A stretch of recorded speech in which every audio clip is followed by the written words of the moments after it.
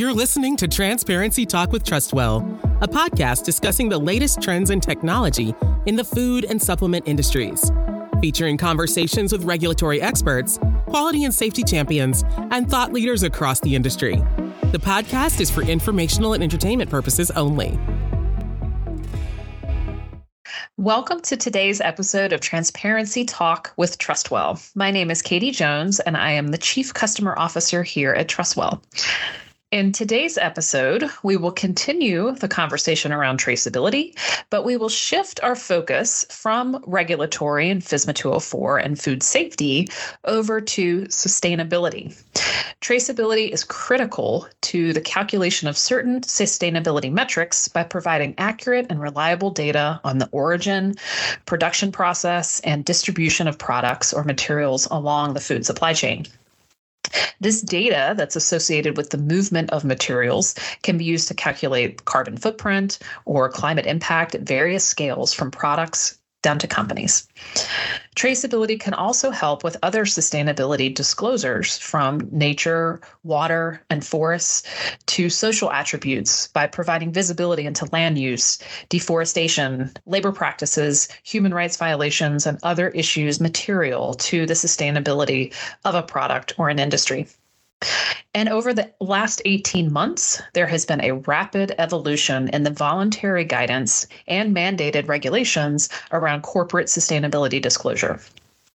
This evolution, poised to begin impacting corporate disclosures as soon as 2024, recommends or even requires companies to improve their traceability in order to comply.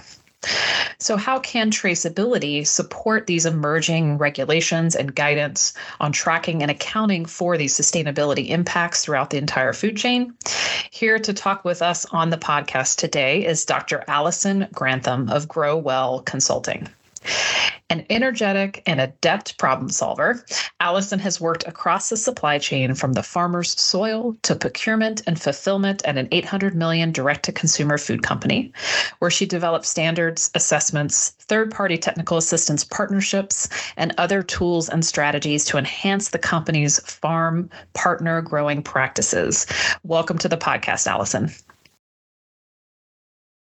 Thanks so much for having me.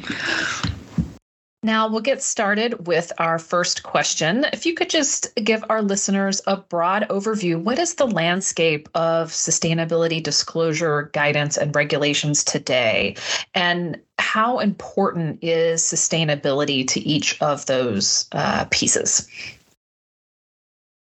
Yeah, thanks. So there have been a couple of big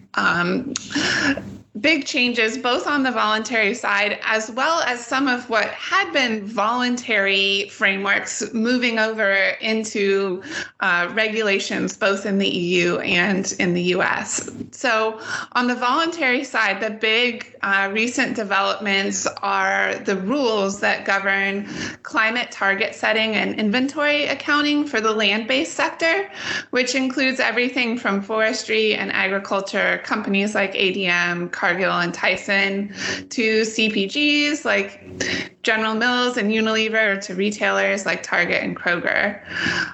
So these companies all have, like all businesses, have fossil fuel emissions, which disclosure rules have been set for a while on those. But they also have significant non-fossil fuel greenhouse gas emissions, things like methane from livestock, nitrous oxide from soil, and carbon dioxide from land use change.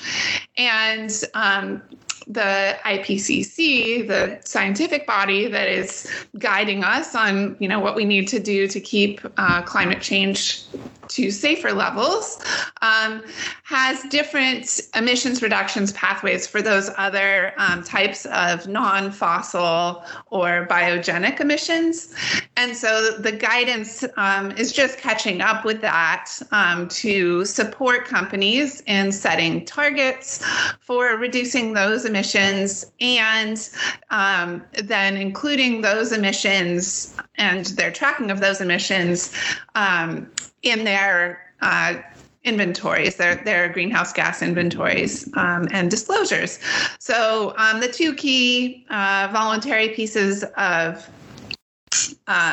guidance are the flag target setting guidance from the Science-Based Targets Network, which came out last September and in its final form, and the land sector and removals guidance from the Greenhouse Gas Protocol, which also came out last September, but in a draft form, and we're expecting it to be finalized this year, maybe even in June. There's also Sustained Certs Value Chain Interventions guidance, which came out in 2021 and can also help companies account for specific projects. But what we're seeing, what came out last year, is sort of that holistic accounting for these biogenic emissions. And then we are seeing that move from a voluntary into a regulatory space. So in the EU, their corporate sustainability reporting directive went into effect in January and requires climate disclosure. Like up until this point, this has been voluntary. If you do it, you have to do it in a certain way, follow these, the Greenhouse Gas Protocol. But now the EU is saying, yes, you have to disclose. And their reporting directive goes beyond climate. Climate is one of the sustainability attributes that companies are going to need to disclose, but there are also other more social dimensions, which will also require traceability. And in the US, the SEC proposed rules to enhance and standardize climate-related disclosures in March of 2022. Initially, it was supposed to be finalized by December, but people have a lot of feelings and thoughts on it. And so there's a bit of delay in finalizing that. But both the EU and the US rules were intended to first impact disclosure for the fiscal 2024, which would be reports published in 2025. But that means that this year, 2023, is when companies are going to need to set up the data infrastructure, including traceability, to support disclosure next year. So there's also, I think, this maybe best exemplified by that EU rule, this move to sort of recognize that we've built significant disclosure capacity, corporate disclosure capacity around climate, and to use that as a model to that investors are pushing for companies to disclose other things like their impacts on nature. We just saw the Science-Based Targets Network, which released the flag target setting guidance last year, release target setting guidance for nature in May, and some broader efforts around getting companies to not just disclose their impact on climate, but also water, biodiversity, et cetera. And so all of those things stem from primary production practices as well as processing through the supply chain. But really, to comply with any of these disclosures, companies are going to need end-to-end event-based traceability related to all of the products and the ingredients of those products in their supply chain.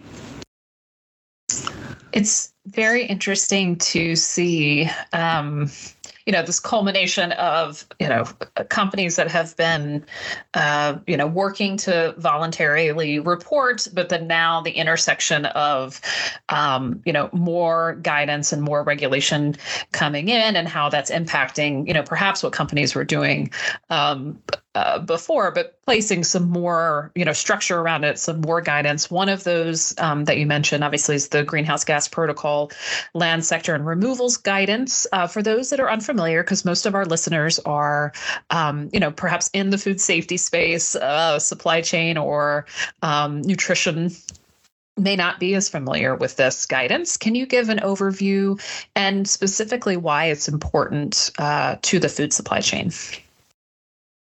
Yeah, so the food supply chain is different from some other industries in that most of their greenhouse gas footprint is related to the initial primary production of the food or the ingredients.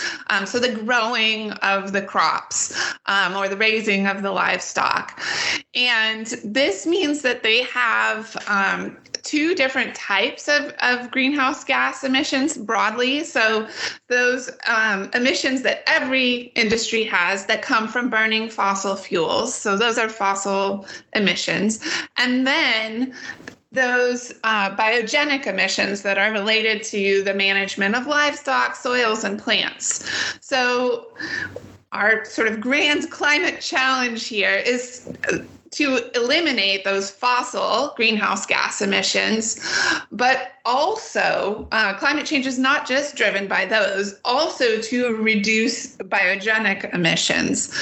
So the IPCC advises different pathways for those two different categories. So we're driving towards elimination of fossil fuel emissions. For the biogenic emissions, there's different pathways depending on the specific type of emission, whether it's methane, nitrous oxide, or carbon dioxide from land use change. So land use change is the most similar to the goals for fossil fuels. So we got to cut the fossil fuels, also stop cutting down forests and converting, draining wetlands and converting those to cropland. Those two types of land use change result in a lot of greenhouse gas emissions, essentially carbon that had been stored in biomass and trees and soil getting released to the atmosphere. And the IPCC and experts are really aligned that needs to, be stopped yesterday. And a lot of our scenarios looking out towards 2050 have that, what's right now a contribution to climate change, essentially becoming a sink. So reversing that. So that for food companies, that means, no more cropland expansion, managing the cropland that we do have to support any increases in production that we need to have.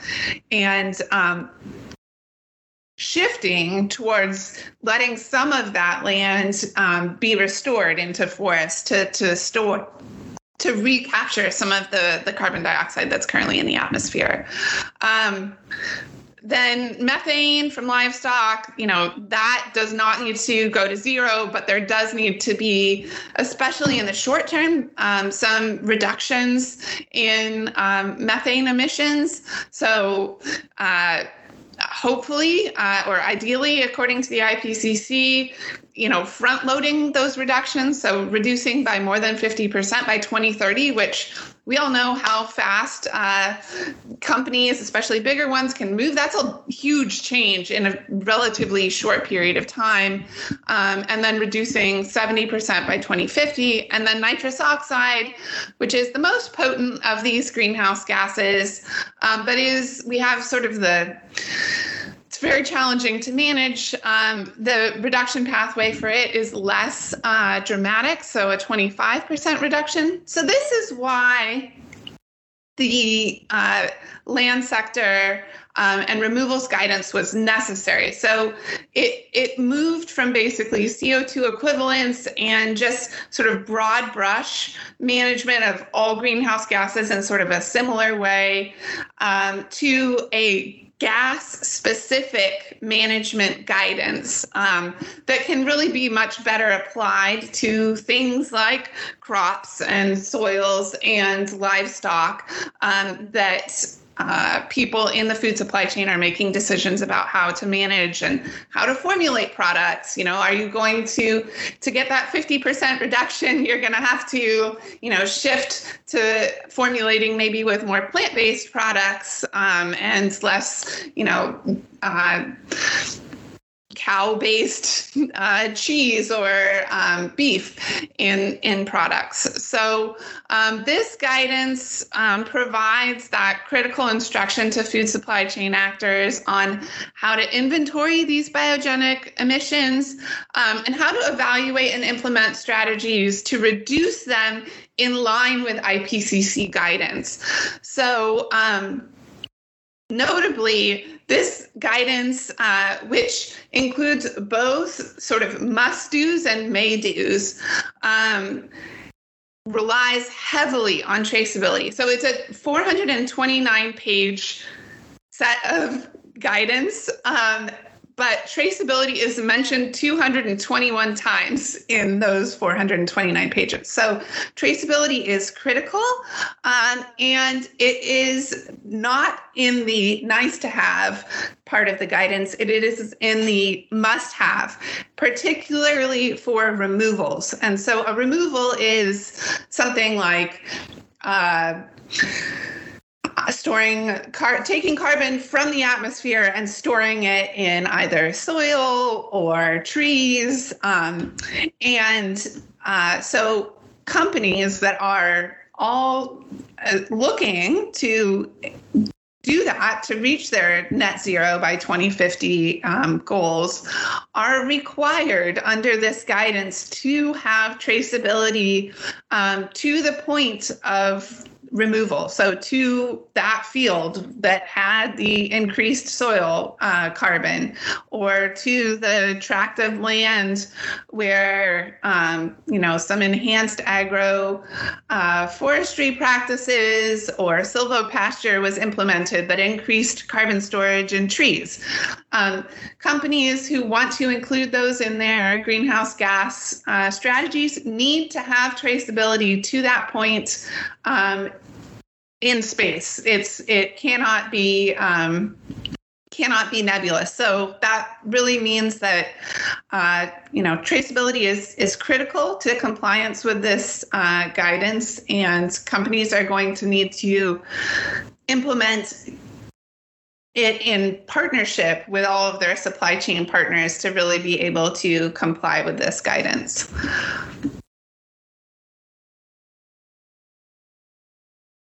221 times. That is, it's clearly a priority in the guidance as you lay out. I think about how companies who may be on this journey towards FSMA 204, and, which is only for a subset of products, right? So there's some complexity to that. But, as we're all working towards this common goal of traceability, how can companies leverage perhaps their, existing efforts in traceability to support this guidance? Yeah, the good news is the definition of traceability that's included in this guidance is consistent with the type of event-based traceability that companies would need to have to comply with FSMA 204. So they define it as the ability of a company to identify, track, and collect information on activities in its value chain across its upstream and downstream processes and products. So this is the same. It's, expanding from one up, one down traceability to cross supply chain event-based traceability, making the digital flow of data mirror the physical flow of product through space and time. So companies that have implemented traceability in their supply chains, particularly upstream of their operations, will be able to leverage that traceability, which maybe they did for other reasons beyond climate, to support their disclosures. So one way in which companies who already have enhanced traceability are going to benefit from that or be able to leverage it, companies who know their point of supply more clearly, is related to their climate target settings. So companies are required, since there's those three major, types of climate contributions related to land use change, related to livestock, and related to soil nitrous oxide emissions, companies do need to account for land use change related to their product sourcing. If they don't know where their products are coming from because they don't have sufficient traceability, they have to use something called statistical land use change, which is calculated based, generically on where the products are coming from, and blends both direct land use change associated with the specific squares of cropland that, grew those soybeans or grew that palm, and indirect land use change. So maybe not that specific field, but sort of the general land use change that is occurring in a region that is important for the production of that commodity. Now, companies that do have traceability can just use direct land use change. So they are which is inherently lower because it's not pulling in the indirect land use change that statistical method would. So the guidance is basically incentivizing enhanced traceability for companies to, be able to demonstrate that, yes, we are making good on our zero deforestation commitment. Yes, we are making good on our commitment to restrict our supply base and, not support continued deforestation. So, many companies have already embarked on initiatives or projects on the ground that are aiming to increase soil carbon storage or decrease land use change. But what this guidance does is makes it clear that they will need traceability across their supply chains, through the processors, through the primary manufacturers, to those actual areas on the ground where these projects are being implemented, to be able to account for those projects' greenhouse gas impacts in their inventories. So I think I think that hopefully that gives folks a good sense. It's not it's different data or more data, although some of it's the same data, just data on literally where. Other times, it will be additional data when you're talking about removals or talking about impacts on nitrous oxide. You're going to have to include that data. But it's that same sort of infrastructure about, who held who made the product, who shipped it, and from where, that is also necessary to support things like FSMA 204. It is interesting. I was just sitting here thinking, yes, it's just an expansion of, the key data elements associated to those tracking events, along the supply chain. And that's a very simplistic explanation, I am sure. And that's what we hear when working with companies to implement traceability is that there is a lot of change, and understanding where that data is coming from, working with your trading partners to capture that data. It is a lot of program management, a lot of change, but the value is there, both from a regulatory standpoint, and then as we start looking at connecting data points between, say, in a food service supply chain, as an example, we look at the connection between expiration date and receiving date.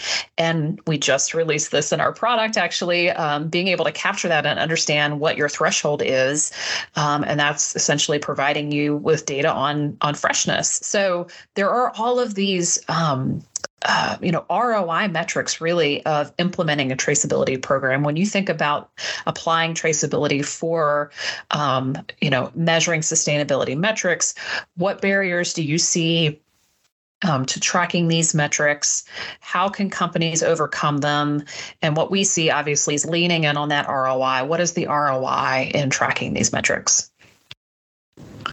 Yeah. So, in terms of barriers to, getting these key data elements about greenhouse gas emissions or removals into companies' traceability systems, is just the sheer number of players and transactions that exist across a typical food supply chain from production to consumption. So, think about something like a soybean, right? Like it grows in a field and is harvested, but then it is stored at one location, then it might be crushed at another location, then it's no longer a soybean. No one's buying a, yellow soybean in the grocery store. The meal is going into a poultry or a pork supply chain, and the oil is going, into a food supply chain. And then ultimately, that oil is, in a bag of chips that somebody might buy at the grocery store. And that meal is, became a chicken breast that somebody bought at a grocery store. But you can just see across those supply chains, there's probably dozens of actors. And so the key to overcoming this barrier is interoperability. Dozens of companies that make up that supply chain are not just going to need to improve their internal traceability capacity. They're going to need to make sure that they can receive and send traceability data from and to their suppliers and customers in consistent formats that everybody can, understand. And so this is where adherence to data standards like GS1 and standards that extend GS1 like GDST for seafood is going to be critical to successful implementation of event-based interoperable traceability across these supply chains to comply. Another big challenge that I see is these supply chains and the players in them are not static. They shift constantly. So shifts in procurement may take impacts achieved at a point of production in or out of scope through time. So if a brand or a retailer is funding interventions with a certain group of suppliers who they calculate represent 10% of their supply in 1 year, but they're not actually buying directly from them. They're buying from an intermediate supplier or processor. They're maybe 2, 3, 4 steps removed from those farmers. Those intermediate suppliers can shift their sourcing, and then the brand or retailer is going to have to, remove the impact of those interventions from their inventory. So this is really, to overcome this barrier, companies are going to need to build cross supply chain coalitions to engage with primary producers, which is going to they're going to need to really engage more with midstream actors, not make sure that they're not leaving those midstream processors, or upstream processors out of partnerships, because they're going to, be really critical links in those supply chains. And in terms of ROI, I think, there is a lot of different in work with, IFT's Global Food Traceability Center, we have a calculator for folks to understand the ROI of traceability. And, I put a lot of different, there's a lot of different things that contribute to that, whether it's reduced liability expense, whether it's reduced scope of recalls. And then there's things that are more intangible, things like the reputation. the hit of, and that's really a big piece that's motivated companies to sort of get on this wave. This is sort of investors and customers are saying, climate is a non-negotiable. And that's why we're seeing the movement from, we've seen this tidal wave of companies setting targets and starting disclosure. I don't have the numbers right in front of me, but it's an exponential graph over the last 10 years. We're at a point now that so many are reporting that it's moving into a regulatory space. And so then it's not, it's no longer a nice to have, it's a need to have if you want to stay in the market and operate in these higher value markets in the US or the EU. You will need to comply with these rules, and you will need traceability to do it. And so then, the ROI calculation looks, very different when you're looking at, access to whole markets. Either keeping that access or improving that access as, maybe folks decide that they don't want to play in those markets, then there's more opportunity for folks who can figure out how to comply. That's upside for them. So,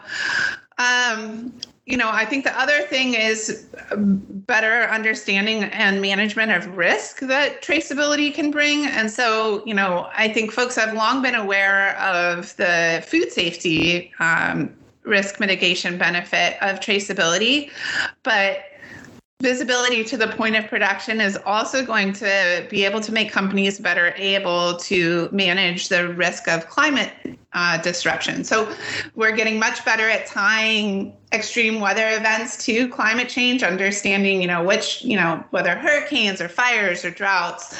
And so a company, might come to understand, we have 35% of our supply coming from this region that is going to be experiencing, I'm just totally making this up, but these are real trends, right? Increasing wildfires. And so they're going to be facing wildfires instead of once every 5 or 10 years, perhaps annually.